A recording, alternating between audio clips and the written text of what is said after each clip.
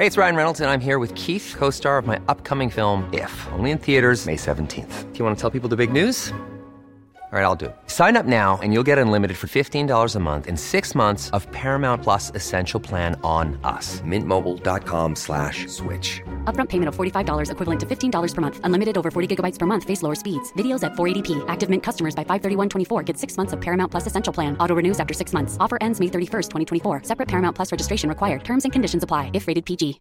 One size fits all seems like a good idea for clothes until you try them on. Same goes for healthcare. That's why United Healthcare offers flexible, budget-friendly coverage for medical, vision, dental, and more. Learn more at uh1.com. Wow. Nice. Yeah. What you're hearing are the sounds of people everywhere putting on Bombas socks, underwear, and T-shirts made from absurdly soft materials that feel like plush clouds. Yeah, that plush. And the best part? For every item you purchase, Bombas donates another to someone facing homelessness. Bombas. Big comfort for everyone. Go to bombas.com/ACAST and use code ACAST for 20% off your first purchase. That's bombas.com/ACAST. Code ACAST.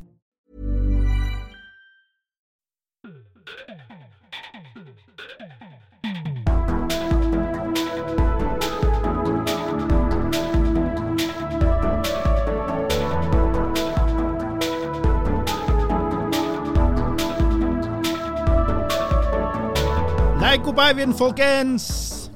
Det betyr gratulerer med dagen på nordsamisk. Det altså samme folkets dag I dag. Det 6. februar 2024. Husk det I tilfelle noe enda seg når du lytter på denne episoden. Ganske mange ting og tang å prate om I dag, så det kan godt hende at det noe som endret. 6. februar 2024 I dag, altså. Vips gjerne noen frivillige kroner på Vips nummer 579172 og Vips nummer 579172. Husk også å abonnere på Liberaleren podcast I de podcast-appene du lytter på oss. Når du har lyttet litt grann, så gir du oss en 5-stjerners rating I Spotify og Apple Podcast. Det betyr fryktelig mykket. Akk så mykket. Jeg vil takke livet. Ja, som sagt, Klaus Jakobsen sitter her I studio. Det altså samme folkets dag. Lihkku beivviin betyr da, som sagt, gratulerer med dagen på nordsamisk. På sørsamisk heter det Lihkku bjenne, ikke hva traft riktig, og på lulesamisk beivviin. Ja, og der kommer mange til å sende meg hate for at jeg sa det feil, hvis det skulle være noen som lytter som kan det her da. Men neida, jeg skal ikke tulle med det da, men jeg jo av finsk avstamning selv, og det veldig fjernt fra samisk, så at det ikke noe for meg da. Men jeg bare lurer litt på hvor mange samer det finnes. Det sånn røffelig, det sånn oppdelt I Nordkalotten der oppe, sant? Du har jo liksom Norge, Sverige, Finland, Russland. Nordsamer, det sånn, ja, cirka 90% av samer, I hvert fall I Norge, nordsamer. Anslår man, det litt uvisst da. Men det cirka kanskje rundt 30 000 I Norge da. Sørsamer, det cirka bare 2000 I Norge og I Sverige. Og lulesamer så det altså cirka 7 000 til 8 000 I Sverige og Norge. Og jeg vet jo, det jo sikkert flere her som, ja, vanskelig å si helt eksakt da, men hva forskjellen på nordsamisk og sørsamisk? Forskjellen mellom nordsamisk og sørsamisk sies å være like stor mellom norsk og tysk. Det sørsamiske språket under sterkt press. Store avstander gjør det krevende å drive sørsamisk språk og kulturarbeid. Yes, altså, jeg jo da vokst opp I Finnmark, tatt på med folk I samme, forresten, må jo få klapp for det samme folkets dag. Vi klapper for samme folkets dag. Klapper for urfolk. Jeg kjenner jo godt igjen på urkreftene selv, sisu som det heter på finsk, denne etigheten, utholdenheten å stå på. Det kjenner jeg godt igjen I meg selv. Jeg kan selvfølgelig ikke måle meg med samiske urkrefter, for å si det sånn, men jeg kan måle meg med finske urkrefter, og ikke alt som målbart her I livet, men I mitt liv så har jeg alltid følt på at det har vært noe jeg kunne ta frem da, I vanskelige tider, tøffe tider, den der etigheten, utholdenheten, og aldri gi seg, det sisuen for meg da, sånn at den kjenner jeg litt på da. Nå har det vært mye omtale, mye styre greier I dag. Jeg så at både Støre og skoleministeren Nessa Nordlund ikke fikk komme på samisk barnehage I dag, og det jo på grunn av det Fosen-samene og de her vindmøllene der oppe. Så der veldig mye skal vi si, ting og diskurs og det ene med andre dag. Jeg forstår det, altså, men og som individualist, liberalist og individualist, så skal man selvfølgelig ikke behandles i grupper, men samtidig så har vi jo også kulturelt ansvar for å bevare kulturuttrykk så de ikke forsvinner bort da. Så jeg har et godt forhold til mine samiske venner, og ja, ønsker dem en god dag, ønsker dem en dag som gir dem glede for mye mat og kake og på med kofta og kos dere fortjener det for å si det sånn. Skal gå gjennom litt andre nyheter også i dag, på samme folkets dag. Litt nyheter fra Buckingham Palace, som litt sånn, jeg vil si, morbid, grotesk ironi da. Dronning Elisabeth satt vel alle rekorder i hvor lenge hun var regent. Jeg mener det var 53 år, nå er jeg ikke helt sikker. Og nå har kong Charles da fått kreftdiagnose etter på noen få måneder innsatt. Jeg håper jo selvfølgelig at det går bra med han, men det jo en slags grotesk ironi så tidlig i gjerningen at det her skjer, og ja, jeg får bare ønske han lykke til, for å si det sånn da. Og så må jeg bare si at jeg selvfølgelig republikaner og ikke monarkist. Så vet dere det. Finns nok liberalister som også monarkister, for all del. Jeg ikke en av de. Sånn det. Statsministerens kontor var orientert om juks med medlemstall før Oddmund Hoel ble utnevnt. Juksing ved medlemstall i Norsk Målungdom, hvor Hoel var i ledelsen fra 1991 til 1994, var del av orienteringen før Hoel ble utnevnt til statsråd. Det bekrefter både statsråden selv og statsministerens kontor til Alltinget. Her må jeg få lov å si, politikken på den tiden jo en del jeg også var en del av, så viser det seg at medlemstriksinga, vi hadde jo AUF-skandalen, det var også FBU involvert, og det var egentlig alle SU, det var mange involvert der. Det var vel Anders Honslien og en 2-3 andre som faktisk fra AUF som gikk i fengsel faktisk, så det. Men det viste seg at det var jo bevisst juksføring av lister helt tilbake til 70-tallet, 80-tallet, så det var en slags tradisjon som på en måte var ført videre. Jeg ikke en mann med store, sterke minner, det skal jeg innrømme, men jeg skrev ikke under på noen undersøkelser og ditt og datt, jeg hadde ikke økonomi til å betale for noe andre, jeg vet, Honslien hadde jo lagt ut for 700 medlemmer og så videre, så jeg skal ikke kaste noen stein i glasshus her da, men og derfor skal jeg også være forsiktig å uttale meg, men samtidig så det jo litt merkelig her da, at man da så sterk i troen på at man vil ha Oddmund Hoel inn, når man vet at det har vært mange skandaler, og man har blitt forklart at og han har innrømt at han drev bevisst med juks for å få mer penger inn i organisasjonen, og så det han man lander på. Da det litt desperat en følelse av, og han sikkert dritdyktig i jobben sin, han professor og alt mulig rart, han sikkert dritdyktig for all del, men du har lagt det litt laglig til hugg når du går for den altså. Den spesiell, og jeg håper jo inderlig at han for deres del kan gjøre en god jobb for all del. Og da det nylig kommet en ny måling. Tilliten til politikerne nærmer seg bunnivå. Et solid flertall i befolkningen regner med at flere statsråder må gå av på grunn av fusk i studiene sine, viser Opinionssamfunnsmonitor. Tilliten til politikerne generelt nærmer seg et bunnivå, viser Opinionssamfunnsmonitor. Målingen viser at mer enn 7 av 10 nordmenn, 73%, tror at flere statsråder må gå av fremover på grunn av plagiering i universitetsoppgavene sine. Kun 7% sier nei, mens resten svarer vet ikke, altså 20% vet ikke da. Så ja. Det på sett og vis bra at opinion blant folkeninga ikke liker det som foregår, alle disse skandalene, det bra det da, men som jeg nevnt mange ganger før, jeg selv frykter jo at velgerne har stemt og glemt det allerede til valget i 2025. Dessverre, vi kommer tilbake til en annen meningsmåling etterpå. Tidligere president Donald Trump har jo avvist å stille til debatt mot noen av sine republikanske rivaler i valgkampen. Nå vil han møte president Joe Biden.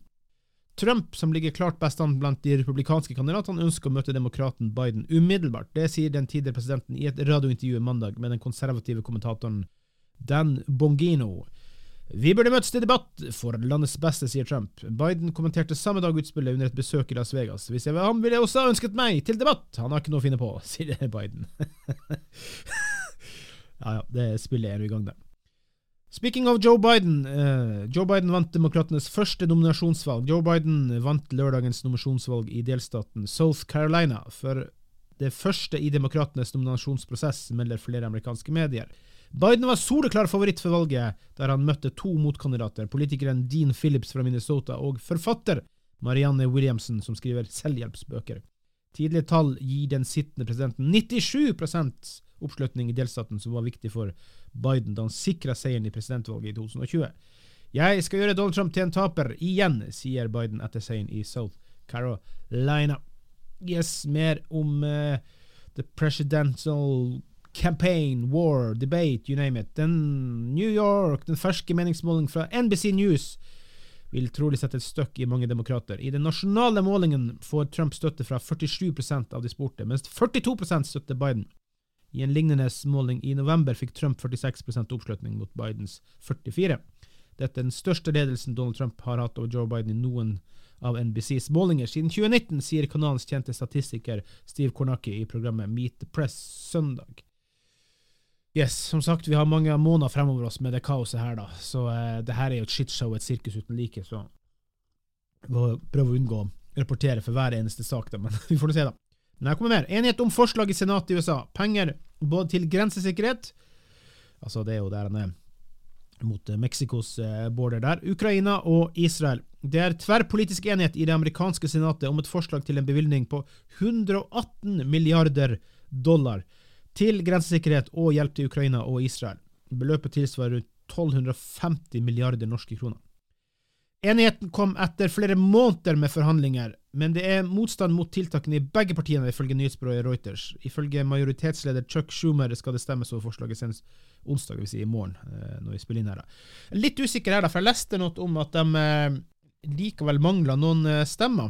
Så ja, jeg får nå bare se da. Personlig, jeg vet at mange, eller en del er litt uenige med meg her da, men jeg mener jo det er veldig viktig å holde Putin unna, så USA er ekstremt viktig her i støtten for Ukraina.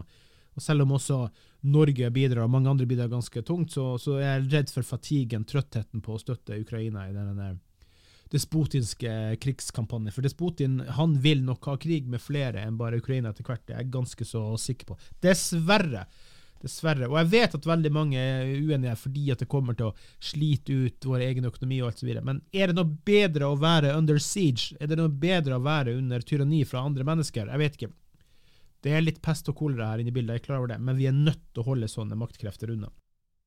Boligprisene steg med 3,4% i januar. Boligmarkedet er tilbake, sier administrerende direktør Henning Lauritsen i Eiendom Norge i en pressemelding. Boligprisene pleier å stige i januar, men steg mer enn ventet i år. Stigningen ga en oppgang på 0,7%, sesongjustert da. En sesongjustert boligpris tar hensyn til hvordan prisen fra en måned til måned til den neste utvikler seg i forhold til sesongmønstret den samme måneden. Det vil si at mesteparten av boligprisveksten i løpet av et år kommer i første halvår, og særlig i januar. Den positive januaroppgangen er oppsiktsvekkende i lys av den svake utviklingen i den norske fastlandsøkonomien, og ikke minst den overraskende renteøkningen i desember, sier Lauritsen. I januar ble det solgt 6.757 boliger i Norge, noe som er 2,2% færre enn tilsvarende måned i 2023. Og det er vel der overraskelsen mer ligger, tenker jeg da, fordi altså det man hører er jo disse krisetilstandene, og det er det jo for så vidt for all del da, men jeg hadde jo tenkt at det kanskje var 10-15-20% mindre boliger omsatt. Uansett da, nedgang i omsatte boliger vil jo selvfølgelig gi oppgang i pris. Altså når det er færre som det handler om å kjempe om, og i budrunde om, så vil det selvfølgelig påvirke prisen da. Så jeg synes jo det er ganske spesielt å på en måte friskmelde boligmarkedet såpass tidlig. Jeg tror ikke det er tilfellet at det bare er automatisk friskmeldt, for å si det sånn da. Sanna Saroma, feminist og forfatter, takk for meg i skoleverket, og skrev i VG her om dagen. Jeg slutter fordi jeg ikke behersker jobben min lenger. Og her skriver jo hun en del om ting som jeg også er ganske så enig i. Nå har jo hun gått inn og skal bli skribent i Minerva. Jeg slutter fordi jeg ikke behersker jobben min lenger. 1. Lærere er ikke lenger lærere. Omsorg og oppdragelse har i stor grad erstattet kunnskap og kunnskapsformidling i læreryrket. Man er mer psykolog, politi, familieterapeut og sosionom enn lærer. Altså man får altså ikke bruke tida og energien sin og kreften sine på å lære bort kunnskap. 2. Makten i klasserommet er hos elevene og foreldrene. Her også er jeg veldig, veldig enig. Det er noe med at læreren må få lov å føre ledelsen i klasserommet, men det skjer ikke lenger, mitt inntrykk. Eller til vi skal gjøre det jo det da, ellers hadde det jo ikke vært å lære det. Men poenget er at de mister stadig mer makt der, og det synes ikke jeg om da. 3. Ansvarsfraskrivelse er den nye normen. Oppfører Per, sier Hermed Henda, sier dårlig, så ville foreldrene tidligere følte som sitt ansvar. Nå tar de læreren og skolen i stedet. Det samme med karakterene. Ikke karakterene til Børre gode nok, så læreren som ikke klarer å motivere han. 4. Alle elevene vi svikter. Det finnes svært mange svake elever som ikke får den undervisningen de har krav på. Det eneste vi klarer å tilby dem vedtak. Men ingen lærer å lese, skrive eller regne på bakgrunn av et vedtak fra pedagogisk-psykologisk tjeneste. Altså, det mange vedtak i skolen, det blir bare mer og mer vedtak, og da det bare færre og færre som ender opp med å få den hjelpen de trenger. Dessverre. 5. Nettbrett som et pedagogisk verktøy. En hel generasjon lider takket være den raske, voldsomme og jernløse digitaliseringen av norsk skole. Prøv å inspirere og motivere en elevmasse som har et konsentrasjonsspenn på 35 sekunder. Eller hvor lenge varer en snutt på TikTok? Det påfallende at Universitetet i Bergen tilbyr kurs i konsentrasjon og uforstyrret lesing samtidig med at de første iPad-barna har blitt studenter.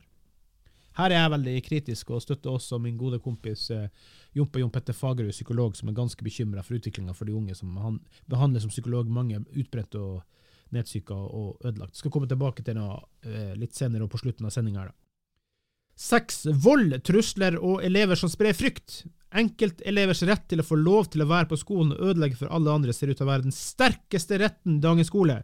Vi elsker å snakke om fellesskapet samtidig som vi lar et par elever ødelegge for det fellesskapet. Norsk skole ikke i noe bra tilstand. Det min erfaring. Jeg har 3 barn som jeg har sett igjennom og vært igjennom, og i reelt tatt en nå som går 2 andre ferdig, for øyeblikket i hvert fall. Yngste går på ungdomsskole, så i utgangspunktet 3 år igjen der, eller 2,5 år igjen der, og 3 år til på videregående eventuelt. Så får vi se hvordan det går i det, men det mye erfaringer som forelder da, men ikke blant de foreldrene som skal unnskylde sine egne, for å si det sånn da, for det skal være direkte og klar. Så der ikke jeg. Hvis mine barn gjør noe, så skal de vite det, og så skal de stå for det, og så skal de være klar på det da. Men nei, jeg veldig bekymret for at vi skaper mange skoletapere, og jeg veldig bekymret for enhetsskolen hvor alle skal gjøre det samme innen samme tid, og på samme sted, og samme ditt og samme datt, i stedet for å tenke praktikere. Mange hører ikke hjemme. Mange burde mye tidligere få lov å tenke praktiske løsninger, få lov kanskje allerede på ungdomsskolen å være og delta i mer praktisk arbeid. Tidvis, ikke hele tiden selvfølgelig, fremfor å tvinges på å titte i boka når de bare har loppere i blodet da. Jannicke, som jeg har intervjuet før her i kvinnelaget i Venstre og lokalpolitiker her i Sandefjord Venstre, og som lærer selv. Vi har snakket litt om vi kanskje skulle skrive noe om det her da, vi får se hva vi får til og lage en podcast på det, men omsorgssvikten som skjer i skolen da, det mye der som ikke er bra. Vi får se. Det har vært litt så der med helse og greier, så jeg skal prøve å ta meg jakt, får vi se, og få skrevet noe da. Flere ting jeg skulle skrive som bare blir liggende bak. Sorry, sånn det. Medieomslag om Sindre Finnes har ikke påvirket Høyres resultater på målinger. Tvert imot, Erna Solbergs ektemann Sindre Finnes befinner seg stadig hardt vær. I fjor høst ble det kjent at han drev med omfattende kjøp og salg av aksjer mens kona var statsminister. Den siste uka har det også blitt kjent at Finnes har latt seg omtale som siviløkonom selv om han aldri fullførte sine studier ved NHH. Skandalene ser dermed ikke ut til å påvirke Høyre. Partiet reiser seg med 3,3 prosentpoeng til et resultat på 26,8% i Nettavisens februarmåling for Infect. Så her var en dobbeltsidig greie her altså, men det at folk mister inntrykk i andre målinger, eller anseelse, altså politikerfrakten øker, man mister anseelse for politikerne på grunn av skandalene som men så vokser Høyre. Så her two-faced i alle retninger, det veldig, veldig spesifikt og rart og merkelig, jeg vet ikke, bare jeg ikke noe spesielt begeistret, det ikke noe godt inntrykk den mannen gir på vegne av skal vi si statsminister Gemals rollen han har hatt, og Erna kjenner jo sin mann, selvfølgelig av kjærlighet så skal hun velge å leve med den hun lever med, men her veldig mye som sprekker i alle retninger som jeg bare absolutt ikke synes om da. Det blir kanskje, man skulle jo tro at med tidenes mest upopulære regjering, altså regjeringen større skulle automatisk tape valgene, men i og med at det ser ut til å bli Erna som blir ledertoget for det borgerlige side, så kan det hende at det blir en jevnere kamp likevel. Jeg vet ikke, vi får se. Før alt det her skjedde, så trodde jeg jo at det borgerlige side skulle knuse sosialistisk side, men vi får se da. Så vi går snart inn mot landing her. Den flyktningedebatten som jeg ganske oppgitt og frustrert over, man så veldig opptatt av at, og spesielt Syviliste og FRP har vært opptatt av at vi kommer alt for mange flyktninger fra Ukraina, de får det for godt, de får det for bra her, og derfor kommer de hit. Og det her har vært en feil debatt, spør du meg, med de summene som jeg leste her om dagen. Altså, Flyktningene får 2 ganger folketrygdens grunnbeløp på årsbasis fra staten for å delta i flyktningeprogrammet. Det tilsvarer ca. 236 000 kroner i året. De under 25 år får 2/3 av summen, altså 2/3 av 236 000. Og dersom flyktningene ikke møter opp til programmet, blir de trukket i støtten. Dette småpenger. Vi trenger de her folkene. Fødselsraten i Norge ligger nå på, jeg lurer på det 1,3 eller noe sånt, og vi trenger 2,1 for å bevare vår befolkning for fremtiden. Om noen få år så har vi ikke folk som skal ta vare på oss. Ukrainerne velutdannet, gode, utviklede folk som vi trenger. Og det de får småpenger. Kom her og si. Jeg leste artikkel om 2 unge som måtte klare seg på 14 000, og det skal de betale husleie med, og ha mat. Dette introduksjonskostnader til folk som til slutt blir veletablert i samfunnet. Det reinspikket bullshit, idiotisk debatt FRP og mange andre har prøvd å skape nå, og dra med seg masse hylekor på nå. Vi er nødt til å stoppe denne inngangen av flyktninger, for de får så mye penger. Det små penger. Det ikke mulig å klare seg på i dagens høykostsamfunn en gang. Vi burde ta imot mange flere, for vi trenger dem. Og distriktene trenger dem i Norge, for det faktisk ikke folk igjen snart å ta vare på distriktene. Så, yes, da fyrer jeg opp med litt der, men det her debatten provoserer meg veldig, veldig sterkt, for å si sånn da. Fikk med meg også nå Facebook, siste sak, folkens. Facebook nå 20 år, og 86% av nordmenn 86% av nordmenn har profil. Altså i 2004 startet Mark Zuckerberg Facebook. Det vil si at det jo ganske mye som tyder på at han stjal ideen fra noen andre kompiser og greier da. Men i hvert fall, om han har gitt dem en krone, så det vet jeg ikke. 2007 kom Facebook da i Norge. Da måtte jeg prøve bla bla bla. Jeg klarte ikke helt å finne det. Jeg jo oldis som ikke nødvendigvis har full kontroll på alt det. Men jeg fant ut at 23. april var 2007, så jeg var faktisk tidlig ute i Norge. 23. april 2007 var det første profilbildet jeg fikk lagt inn, og det var meg og Steve Lukather i Toto. Jeg husker at det gikk noen uker ekstra før jeg fikk registrert meg, fordi altså jeg var registrert meg på feil tjeneste, for det var sånn at den feile tjenesten i hvert fall, så var det sånn at da måtte man måtte søke om å få bli med. Jeg husker ikke om man måtte søke for å bli med i første tida i Facebook, det kan gå til det, men det var sånn det var ikke noe Facebook, men det var noe Bookface, eller det var etter at jeg hadde i hvert fall gjort noe gærent da. Så det gikk noen uker ekstra for jeg skjønte, her jo feil tjeneste, og på den var det selvfølgelig ingen. Så det var altså flere konkurrerende tjenester på den tida som ikke ble noe da. Men husk nå det da. Husk nå på mental helbrede. Speaking of Jompa, Jon Petter Fagerhaug, psykolog som ofte har vært på NRK og TV 2 og rundt omkring og skriver mye om det her da. Vi slites ut på det her med swipe-kulturen. Jeg veldig lite begeistret for hvordan det har blitt at vi konstant ligger med nesa opp i den mobilen eller en pad eller hva som helst da. Så det veldig viktig at vi passer på at ikke det her sluker oss opp, at det ikke eter oss opp innenifra. Det jo laget på en sånn måte å gi oss algoritmer som gir oss rush og dopamin og i det hele tatt, og swipe mer. Så nyt nå heller tida ut i fellesskap, tenker jeg. Nyt nå heller tida. Det her ikke lett hverken for de unge eller for oss eldre. Vi blir alle avhengig av det her. Det ikke bra. Og vi bør følge med på at ikke det sluker oss opp, at vi glemmer å dra fra fiskestanger for å gå på tur, eller ta på seg fjellsko for å gå på tur og se på den nydelige, vakre naturen vi har her i Norge. Så pass på oss. Jeg kommer nok til å bruke Facebook aktivt, men som dere har merket mange, jeg ikke spesielt aktiv lenger på sosiale medier for podcasten. Og ja, det taper sikkert en del lyttere på, men jeg har tatt en liten timeout på det. Jeg skal jo legge ut litt sånn i ny og ned, men jeg har lagt ut veldig lite de siste månedene. Rett og slett fordi at, jeg vet ikke, det bare at jeg har ikke lyst til at det skal slukke meg helt opp. Jeg tror 7, 8, 9 forskjellige Facebook-sider jeg med å styre, og det kan fort ete opp hvis ikke du passer på da. Så pass på hverandre. Pass på familien din, pass på vennene, pass på deg selv. For at du skal gjøre det bra for andre, så det viktig at du også prøver å ha det litt ok i ditt eget liv da. Så vær på Facebook, følg oss på Facebook, skriv, kommenter, gjør det, men gjør det med vettet i behold, vær forsiktig, ta vare på deg selv.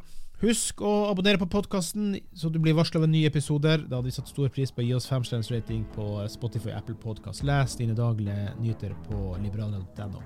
Lihkku beivviin, folkens! Fortsatt gratulerer med samme folkets dag. Vi hørs! Hei da!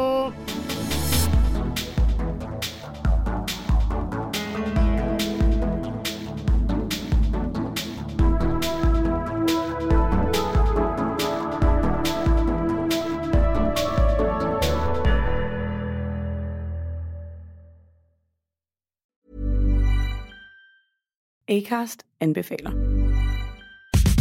Mit navn er Anders Morgenthaler. Over for mig sidder Roald Bergmann. Vi har lavet en ny podcast, der hedder Dopaminklubben. Og Dopaminklubben er en klub, hvor ADHD er fucking sjovt, og hvor det griner. Det behøver ikke at være super alvorligt. Vi er skide trætte af alle de der podcasts, der forklarer mig nederen der. Vi gør grin med vores ADHD. Mulig ADHD. Ja, vi udreder mig, fordi nogen siger, at jeg har det. Jeg ved det ikke rigtigt, det finder vi ud af. Vi har i hvert fald lavet væddemål. Ind og lyt til Dopaminklubben. Hver uge udkommer vi. Der laver vi sjov og spas med at have den her vidunderlige dopaminmangel.